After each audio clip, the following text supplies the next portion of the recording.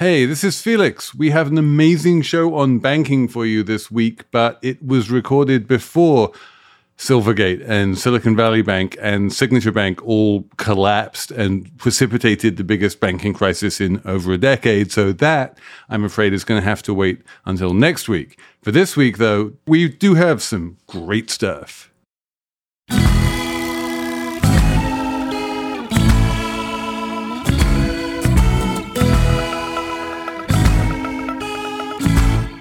Hello, and welcome to the Banks special episode of Slate Money, your guide to the business and finance news of the week. I'm Felix Salmon of Axios. I'm here with Emily Peck of Axios. Hello, hello. I'm here with Elizabeth Spires. Hello. And we are going to talk all about banks and banking this week. It is a fascinating subject we don't spend enough time on. One of the reasons we don't spend enough time on it is that we don't have a huge amount of expertise on it, but this week we have a special guest who does. Mr. Kevin Wack, welcome. Thanks for having me, Felix. Kevin, introduce yourself. Who are you? Well, I'm the national editor at American Banker, which is an industry publication that covers the U.S. banking industry. You are going to talk all about banking to us, retail banking, the misadventures of Goldman Sachs. We have a Slate Plus segment on the asset side of banks' balance sheets and what happens in a rising interest rate environment, all manner of sexy stuff. And especially we are going to talk about your incredible 5-part series about Wells Fargo and all of the insane stuff that went sideways in Wells Fargo with the fake account scandal. It's a great episode. Stay tuned. It's all coming up on Slate Money. Another day is here, and you're ready for it. What to wear? Check. Breakfast, lunch, and dinner? Check. Planning for what's next and how to save for it? That's where Bank of America can help. For your financial to-dos, Bank of America has experts ready to help get you closer to your goals. Get started at one of our local financial centers or 24/7 in our mobile banking app. Find a location near you at bankofamerica.com/talktous. What would you like the power to do? Mobile banking requires downloading the app and is only available for select devices. Message and data rates may apply. Bank of America N.A., member FDIC. When you need mealtime inspiration, it's worth shopping Kroger, where you'll find over 30,000 mouth-watering choices that excite your inner foodie. And no matter what tasty choice you make, you'll enjoy our everyday low prices, plus extra ways to save, like digital coupons worth over $600 each week. You can also save up to $1 off per gallon at the pump with fuel points. More savings and more inspiring flavors make shopping Kroger worth it every time. Kroger, fresh for everyone. Fuel restrictions apply. So, Kevin, welcome. Thanks for having me, Felix. It's great to have you, and we are just going to devote this entire segment to banks, which for a money podcast, I feel like we don't really talk about good old-fashioned retail banking. Everyone who listens to this podcast, I'm going to just come out and say, with maybe 5 exceptions, has a bank account. They're probably a bit annoyed at their bank account. Very few people love their bank. And it's just a fact of life that people don't talk about probably as much as they should on money podcasts. We are going to rectify that right here. And I think the first big question I want to ask you is, as an industry, how is it? How is the retail banking industry doing right now? It's doing okay. It's doing fine. Banking is usually doing pretty well, right? And this isn't really a huge exception. I think coming out of the pandemic, there are sort of rising concerns about credit, but no one seems to be in panic mode. And then I guess one sort of unique thing or interesting thing from my perspective, I've been covering banking for about 12 years. And for that entire time, really, deposits have been sort of seen as irrelevant or not really an important story in banking. And I think that's finally starting to change right now with interest rates rising. So that's something I'm fascinated by, which is this idea that for the past 12 years, we basically were in this world of zero interest rates. And so banks kind of didn't like deposits because they're, checking accounts and deposits, they're quite expensive to maintain. And interest rates are zero. So if you need to borrow money, you can borrow money at zero anyway. You don't need to borrow money at zero from depositors. Nowadays, everything has changed. Interest rates are very high, and deposits are the one place where banks can borrow money at zero. The only place where banks can borrow money at zero. They can go along to depositors, say, open up a checking account or even a savings account. A lot of savings accounts are still paying like 0.1% interest. And that's effectively the borrowing rate that the banks are paying to borrow that money. And suddenly that looks like free money that they can then turn around and just lend to the government at 5% and make a nice hefty profit. That's right. There is starting to be some pressure on deposit costs for banks. It's happening a little bit more quickly than I think banks expected, actually. But your big point about how most deposits are priced very cheaply still is absolutely true. You really have to work to, as a consumer retail banking customer, you really have to work a little bit to get a more attractive rate. And so banks are definitely in a mode of competing now to keep those cheap deposits. So if they're competing to keep deposits, but they also don't want to pay really high interest rates to customers, how does that manifest in what they're doing? You shared with us one really interesting piece that said banks are charging higher rates to people, savers, in places where they don't have a brick and mortar branch. Like if you want to put your money with Citibank, you can get like a 4% rate on your account, provided you don't live near a Citibank branch. Is that like part of the new calculus they're thinking about? Yeah, I think banks are testing different things out to see sort of what they can get away with. This is one thing that I hadn't seen previously. They're trying to avoid sort of cannibalizing their existing really cheap deposits.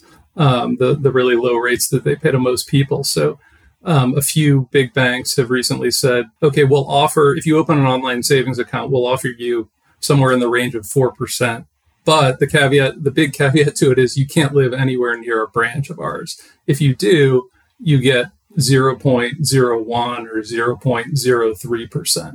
Which like if I'm a Citibank customer who's like been banking with my local Citibank branch for the past 20 years, this is going to royally piss me off, right? Yes. I'm like, I am your most loyal customer. You're offering me 0.1%. And these Johnny-come-latelys in the middle of Iowa who like have no relationship at all, they get 4% and that's off limits to me. Like, how is this good in terms of customer relations? Well, I mean, how many people who are Citibank customers know about this? Oh, they're going to find out. I'm going to tell them. They listen to Slate Money. This is the genius of geo-targeted advertising and marketing, right? They send out all of the, the direct mailers and the online pop-up ads only to people who live in, the Midwest and where they don't have any presence. And those of us who live in New York just never even see that this product exists. That's right. It's pretty outrageous, isn't it? Kevin, do you think this is like scandalous or do you think it's just funny? Well, I think it's a little bit scandalous. We wrote about this recently and I wanted to know, is there any regulatory concern here? I mean, I think there's probably not. Since we published the story about it, we certainly haven't heard anything about a regulatory angle to it. I think it's purely a PR issue. And, maybe this segment will bring a little bit more attention to the issue. But I don't think it's really going to blow up as a scandal, even if it maybe should. What are some other things that people are doing to sort of avoid this problem of cannibalization that you're talking about? Yeah, this is probably a little bit less controversial. But the other thing we've noticed is offering for online savings accounts, offering only the higher rate for new customers. So if you're an existing customer who has an online account with one of these banks, I don't think it's the big banks that have been doing this, but some of the online banks offer a higher rate to a new customer. I think it's in the guise of, this is a new product, a new account that's offering this higher rate. So if you're in the old account, you're stuck in the lower rate, you would have to proactively go open a new account. That's like my time subscription. It is exactly. Once you're locked in, you're just. But so, Emily, I know you had this question, which is like the obvious way to prevent banks being able to do this is to make it just very easy and free and common for people to switch their bank and to, just move around to wherever the product is best. And yet that is incredibly rare in the United States. And there's this urban myth that people are more likely to get divorced than they are to change banks, which when I've tried to look into it, I think turns out to be false. But it is incredibly rare for people to change banks. And can you explain to me why that's so rare when people are broadly so unhappy with their banks? Is it just because they're convinced that all banks are terrible? Yeah, I don't know that I have a full answer, but I think a big part of it is just that so many things are tied into our bank accounts. Yeah. I think it's become a lot harder to change banks than it was, 20 years ago.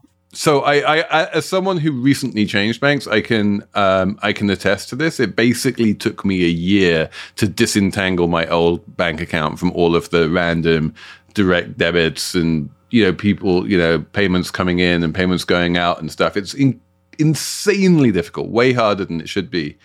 Now, I just wanted to say that, as a good European, in many European countries, it is incredibly easy to just port all of that over to a new bank. You don't need to go up, manually change your bank account information at every single, credit card and employer and 1099 that payer that you have. You can just change your bank account and just say, all of the stuff that used to go to that bank account is now going to this bank account at a different bank. And it just happens automatically by technology. That presumably the Federal Reserve could mandate some kind of open banking architecture in the United States that would make that possible here. And they're just too captured by the banking industry to ever do that. Yeah, I think the CFPB has been looking at these issues, but they haven't really come out with anything. I don't have a great explanation for why it hasn't happened. Industry capture. Yeah, it's partly industry capture, but I think I have another good reason, which is that in every country where I've seen this kind of innovation, and it's one of those few genuinely good financial innovations, it has been driven by the central bank. The central bank of Sweden will say, this is what we're doing, and then all the banks need to do it because the central bank is the main bank regulator. In the United States, there isn't a central bank, weirdly enough. There are 12 central banks. We have 12 different Federal Reserve banks dotted around the country, and then we have a board of governors of the central bank that sits in Washington. And it's really not obvious where this kind of mandate would come from. The Kansas City Fed has done a lot of work on instant payments, say, and that's all great, but they only have jurisdiction over that little bit of America. And what we're talking about here is, by its nature, a nationwide change. And none of the American central banks, of which there are 12, really has a mandate to make nationwide change.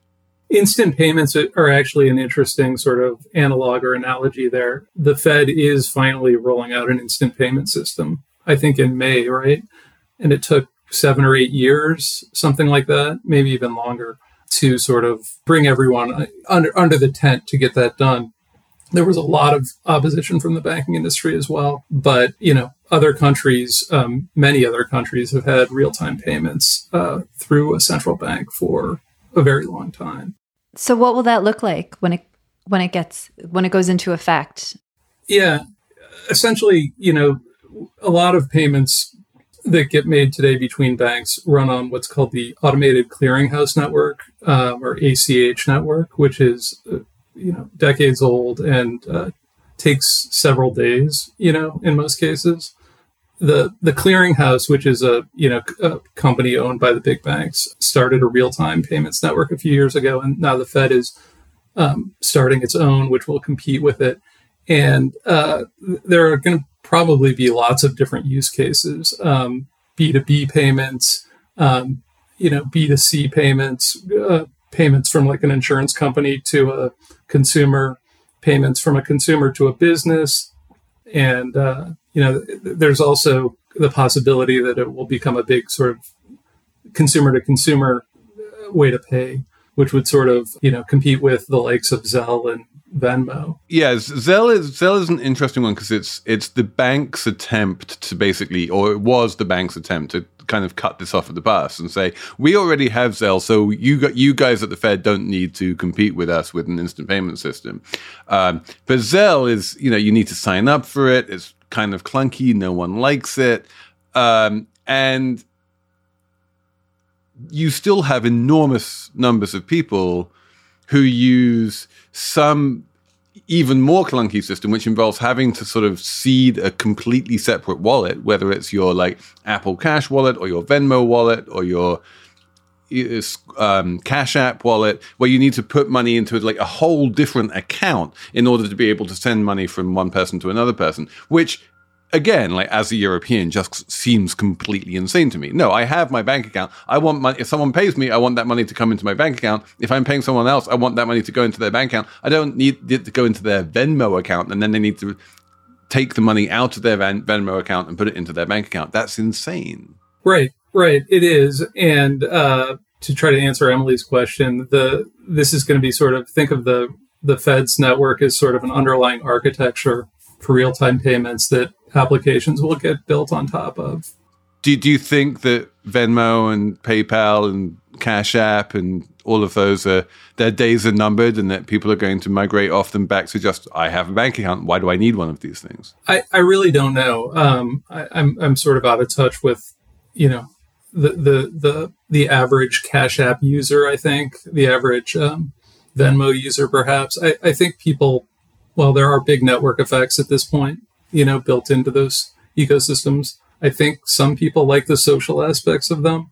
What do you think? The hopeful part of me says that, like, they will ultimately re-architect themselves to live on top of those Fed instant payment layers.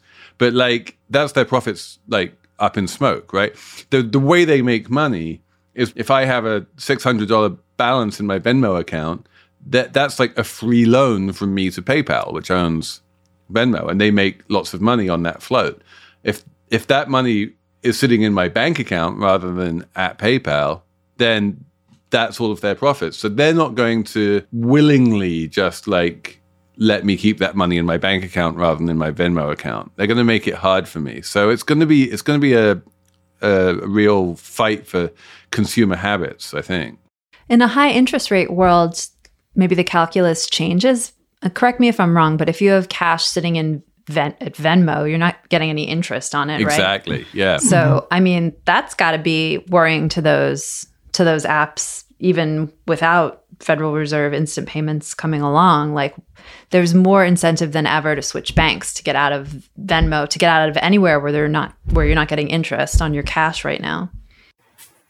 Right. But, I mean, do people have a lot of money in their Venmo accounts? I guess maybe some do, and or just cumulatively it adds up to something significant for PayPal. Well, a Cash App, like, they are really pushing it as this is your bank account. Just use this as your bank account. We'll give you a debit card you can use to spend the money out of it. You can pay your paycheck into it. And like at that point, yeah, it becomes your bank account. You don't even need a bank account anymore. Maybe this is a good point, actually, for us to have a quick break and then come back and ask you about Square/Cash App and all of the other neobanks and whether they've really made a difference to a banking industry that doesn't seem to have changed very much over the past few decades. Some ads and then more Slate Money after these.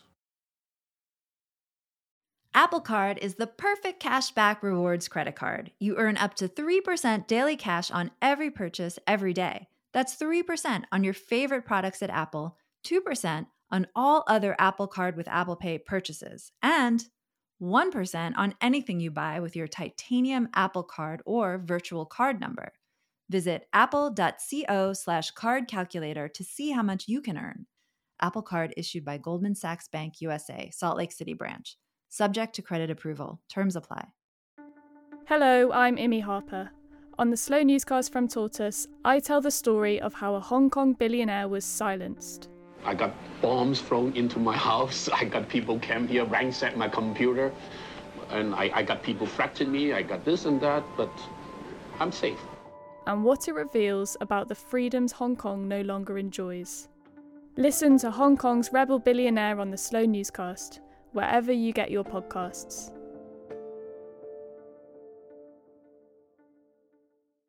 This episode is brought to you by Progressive Insurance. Hey, listeners, whether you love true crime or comedies, celebrity interviews, news, or even motivational speakers, you call the shots on what's in your podcast queue, right? And guess what? Now you can call the shots on your auto insurance, too. Enter the Name Your Price tool from Progressive. The Name Your Price tool puts you in charge of your auto insurance by working just the way it sounds. You tell Progressive how much you want to pay for car insurance. Then they'll show you a variety of coverages that fit within your budget, giving you options. Now, that's something you'll want to press play on. It's easy to start a quote, and you'll be able to choose the best option for you fast. It's just one of the many ways you can save with Progressive Insurance. Quote today at Progressive.com to try the Name Your Price tool for yourself and join over 28 million drivers who trust Progressive. Progressive Casualty Insurance Company and Affiliates. Price and coverage match limited by state law.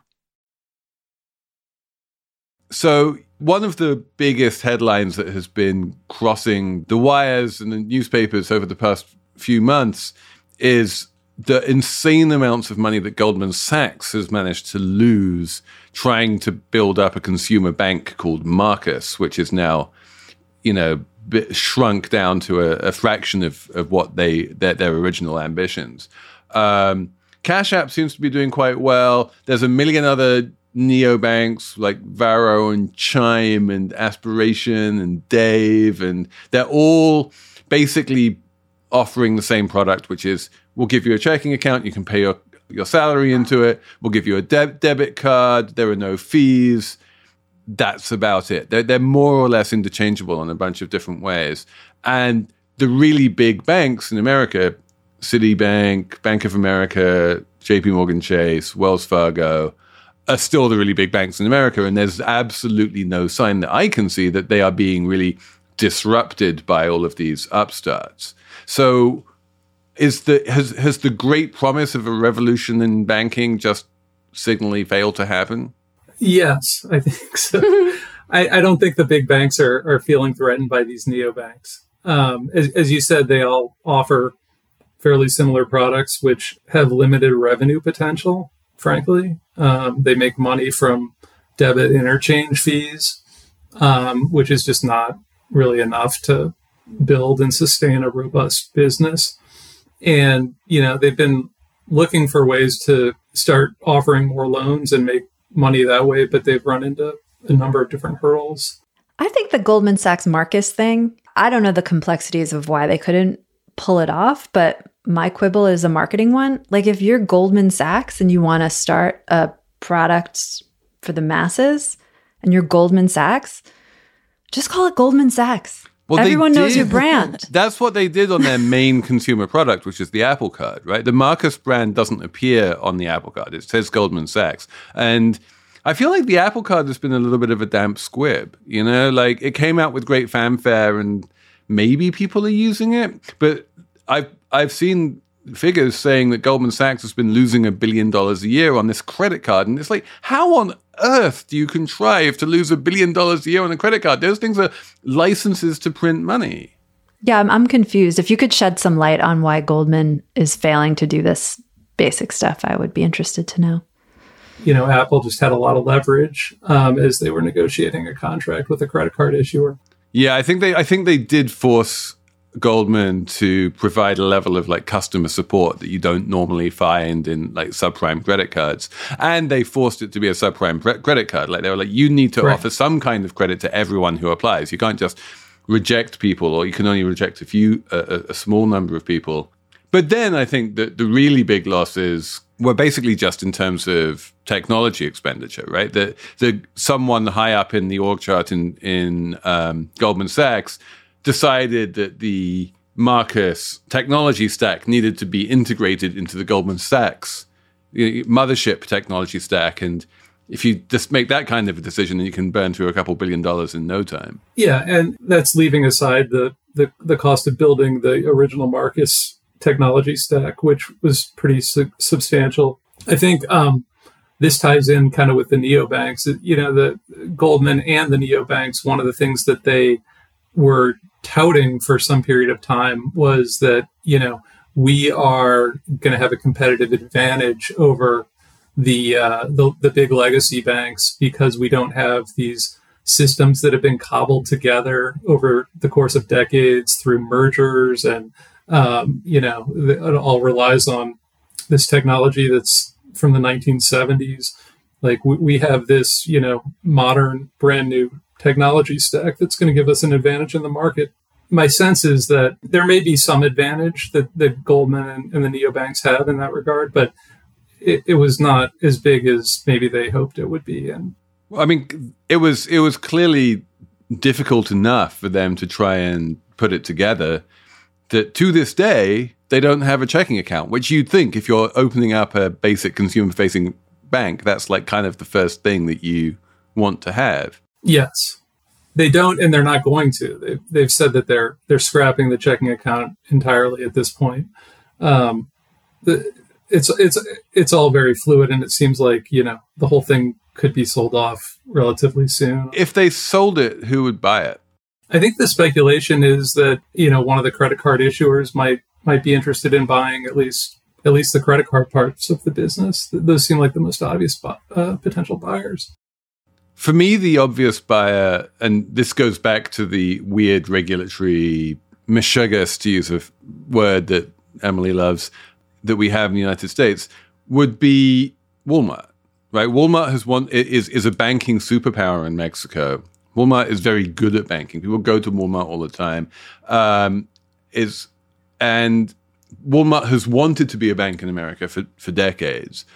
And regulators have not allowed Walmart to become a bank for just as many decades, because they say that if you're a bank, you have to be a bank. You can't be a supermarket with like a bank on the side. Does that make sense to you? Yeah, I mean, interestingly, the former head of Marcus left a few years ago to go to Walmart to build a consumer banking business there. I think it's still sort of unclear what their ambitions are, what they're going to do with that business. But they have a connection to the average American in a way that Goldman Sachs never did and never will. So, yeah, let's move on to that other grand part of many Americans' childhoods, how they grew up. This beloved institution with a stagecoach called Wells Fargo. For years, there's been this steady drumbeat of like scandal after scandal at Wells Fargo and how they were operating. You just came out with this massive series looking into what happened there. What's the TLDR here? Like what went wrong? And like in this world where the big banks are seemingly completely entrenched and nothing can shake them off their pedestal, like why did they seemingly feel the need to be so aggressive and cut so many corners? Before we talk about it some more, can we just explain? Not everyone will remember the fake account scandal from Wells Fargo. So basically, Wells Fargo was opening up bank accounts and credit card accounts and debit cards for people without the people knowing it, or opening them up on behalf of their family members and friends, fake debit cards. And sometimes people would get charged fees on cards they didn't even know that they had. And this was on the scale of like millions of people. It was outrageous. I think that what's fascinating about the sort of phony account scandal to me is how did this spiral into this massive, multi-year situation that's shaved tens and tens and tens of billions off the company's market cap. I think that they were very arrogant, hubristic, and they had kind of drawn the lesson coming out of the financial crisis where they were kind of the golden bank, that they were a bit untouchable, that any problems they ran into would just be a relatively small fine, a cost of doing business. And what happened was this fake account scandal sort of resonated with politicians and the public in a way that no one really anticipated, became really a huge story for a few months that sort of broke through into the mainstream. And I think the regulators at that point sort of felt like they had egg on their faces, that they wanted to sort of fight back against the perception that they had been too cozy with Wells Fargo for a long time.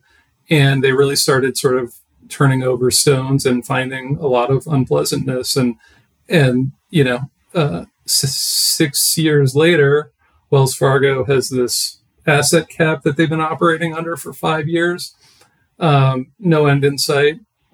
And, so one thing I've been curious about is why did this scandal, this fake account scandal, which again, I wrote that big series about recently, why did it resonate with people, with the public in a way that other banking scandals have not? I mean, I think if you ask the average person what tell me about the London whale scandal, you'd get a lot of blank stares. But this scandal really resonated. Don't you think part of it is because the average consumer can imagine being a victim of this? They can imagine having Wells Fargo set up fake accounts for them. And to Elizabeth's point, and I think this is actually a very interesting tension here, it is very easy to imagine, like, what the hell? A bank opens up some account in my name. They start charging me fees on that account. I wind up paying them a whole bunch of money. And there's nothing that I can barely even find out about it until I weirdly maybe notice something in the statement. And intuitively, I think that's like a kind of scary thing, because the number one product that banks sell is trust. They are a trustworthy place for you to keep your money. And if you look at the architecture of banks, a lot of them are in big, solid stone buildings with columns on the front. And they're like, we are a safe place. And that kind of sense of trust and safety is completely the bedrock of most large banks. And the idea that they would do something like rip you off and open up an account in your name without your knowledge and siphon off fees, it really undercuts that entire narrative.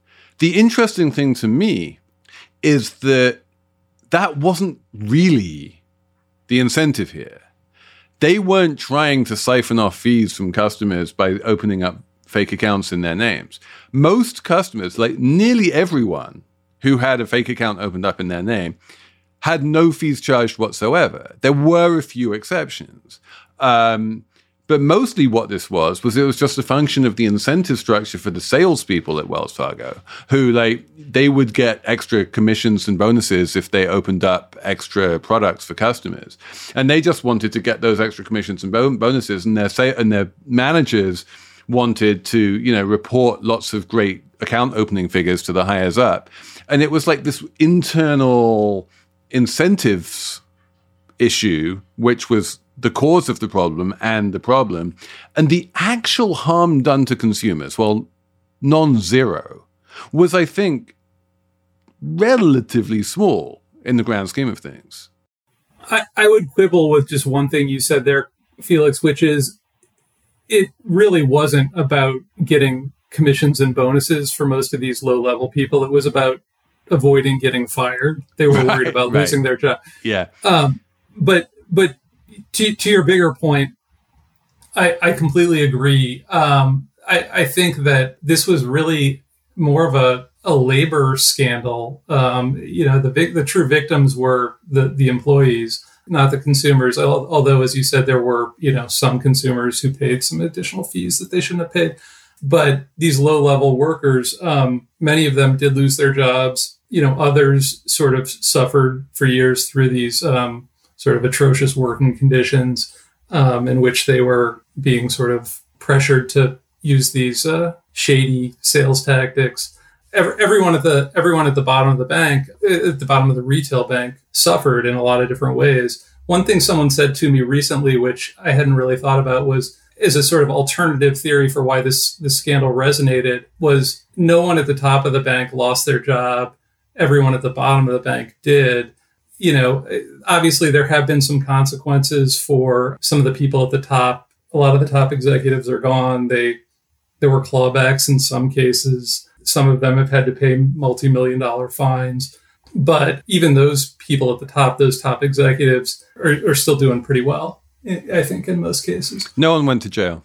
No one went to jail. But I want to ask you as well, like, to what degree was this like the mother of all regulatory fuck-ups? Like, every single major bank has the OCC, the FDIC, and any number of other alphabet soup of regulators, not just like up in its shit, but literally on site, physically inhabiting offices in the bank, making sure they are looking at what is going on there and they're comfortable with what is going on there. How on earth did they miss this? Well, yeah, I think to answer your question, it's the mother of all regulatory fuck-ups. They didn't really miss it. You know, they knew a lot, but they didn't do much about it. They didn't, really hold Wells Fargo accountable for it. And the way it played out, the way the story played out, is actually really interesting in retrospect. There was a tip to an LA Times reporter in 2013 by one of these low-level employees who got fired, which led to like a short article in the LA Times in 2013. Then there was a kind of a follow-up article by the same reporter, Scout Record, a couple months later that sort of, showed this was a bigger issue. And that got the attention of a local prosecutor here in Los Angeles, where I live. And 18 months after that, his office filed a lawsuit against Wells Fargo. It was only at that point that the regulators really woke up and started doing stuff. And, I think at that point, they probably saw this was out of their control. They couldn't, there were other, parties that had some power that were digging into this, and the regulators realized that they needed to probably start doing something themselves. It's such a weird scandal. When I was reading your series, there's no the reason you explained, there are these perverse incentives that force really low-level workers to open up a bunch of fake accounts to keep their jobs. But it wasn't some intentional scam or manipulation or whatever the London whale was, which I swear I know what it was, and then it flies out of my head the next day. But there's nothing clever or strategic about it. It's just this messy, bad management, bad culture scandal. Right. Yeah. I think that there's no question that there was very little focus on consumer protection prior to the formation of the CFPB. And these regulators were looking at all of this through the lens of, what they call safety and soundness, which is essentially ensuring that the bank remains profitable. No one at the bank or in the regulatory agencies foresaw the possibility that this scandal would turn into something that would undermine Wells Fargo's profitability in serious ways. Mainly because they need to pay out $10 billion in fines. Right. And, they were forced by the regulators to overhaul their systems, their risk management, and all kinds of internal controls in major ways, which are still ongoing and have cost enormous amounts of money. Such an amazing scandal. There's one part of your article where they're talking about how the low-level workers are getting fired because they're making up these bank accounts and debit cards or whatever. And the executives around the table, their instinct, what they wanted to do to solve the problem was not fire them as much. Right. I mean, at least they wouldn't have got fired. It's Pareto optimal, right? If people are going to be making up accounts anyway, at least don't fire them for the things you're forcing them to do. Yeah, they're this is okay. It's okay to make up accounts. What's not okay is to fire people for it. And you're kind of that does make sense. So we need some ads, but we'll be straight back. We should have a numbers round, but let's start with Elizabeth. Do you have a number? Sure. My number is 50, and it's a percentage, or it's not an exact percentage, over 50%, and that's the gains in the number of corporate work phone accounts for Verizon and Charter last year, because apparently now employers are worried about security a little bit more because of TikTok and things like that, and they want to cut off employee access to certain apps. So we're going back to what I think of as the late 90s, early aughts period where everybody walked around with a phone and a BlackBerry. And now we're back to the, 2 phones per employee. That's great. I really don't like how employers now are like, just use your own phone and we'll pay for some of it. Like, what is that? No, I want you to pay for the phone I'm using for work. Like, why is that so crazy? I like this.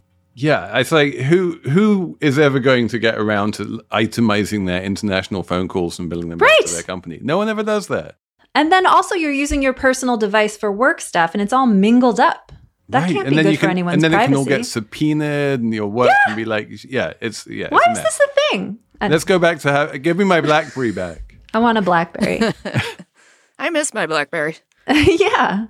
My number is 4.5 million, which is the number of dollars that Dan Snyder, who's the owner of the Washington Commanders American football team, charged the Washington Commanders football team for the privilege of having their logo on his private jet. What? This is why he's rich and I'm not. Exactly. This is a bit like Adam Newman charging, we work for the right to the we copyright or whatever. Yeah, he painted the logo of his football team on his private jet, which normally is the payment goes the other way, right? Like when JetBlue had a New York Jets livery, that was because JetBlue was paying the New York Jets, not because the New York Jets were paying JetBlue. But in this case, Dan Snyder paints the Washington Commanders logo on his private jet, and then he's like, well, that's free advertising for you, so pay me $4.5 million. But he owns them. So he's paying himself? He owned most of them. It's like a Trump move? Oh, he owned most of them, but there were minority investors, and the minority investors were like, why are we paying you millions of dollars for having the logo on your private jet? Emily. My number is 20. That is about the number of years a man who lives in Connecticut named Joseph DeRuvo Jr.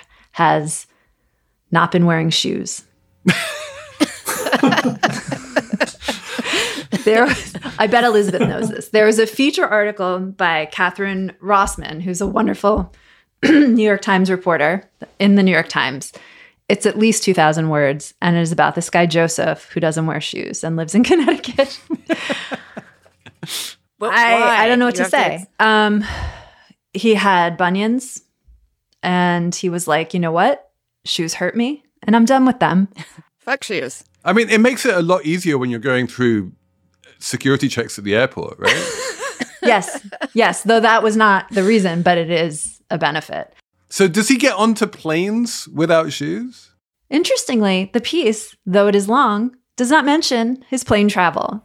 He goes into stores without shoes, and apparently in Connecticut that's okay, which I didn't realize. And I saw someone recently at the supermarket without shoes, and I was like, what the hell is happening in this country? No, I wasn't like that, but I kind of was a little because it was February. Yeah, so in the winter when there's like loads of snow on the ground, he just goes out anyway without any shoes on. Yes. And in the summer when it's like real hot, he says he has to, in the summer it gets even trickier. He has to like stay on the grass. He can't be running in the streets and stuff because he runs. Does he wear socks without though? Shoes. Or is he just... Elizabeth, no. He said he carries sandals in his car, like if he's out to dinner with friends, because he doesn't want to like disrupt the meal if he has to get kicked out. So he has like a backup sandals for those occasions. But that's it. Amazing. Kevin, bring us home. What's your number? My number is 18 million. To bring it back to Wells Fargo, 18 million was the number of accounts opened at Wells Fargo over like a 14-year period with 0 customer-initiated transactions, meaning they were opened in the name of a customer, but the customer never made a transaction. That was about 10% of all checking and savings accounts opened at Wells Fargo during that period of time. 10%? That's crazy. Wow. But I feel like if I'm a manager, I'm like 10%. This isn't up and to the right. I want it to be 90%. Turns out they had no customers. Why do we need real customers when we can have fake ones? Oh, wait. something revenues. But yeah, seriously. I think that's it for Slate Money this week. Kevin, thanks so much for joining us. Thank you. It's been great. And thanks, Anna, for producing. We are going to have a Slate Plus segment. There's a question I want to ask Kevin about the asset side of bank balance sheets, not the liabilities, which is the deposits, but the assets, which is their loans and bonds and things. We're going to cover that in Slate Plus. But other than that, thanks for listening. And we will be back next week with more Slate Money.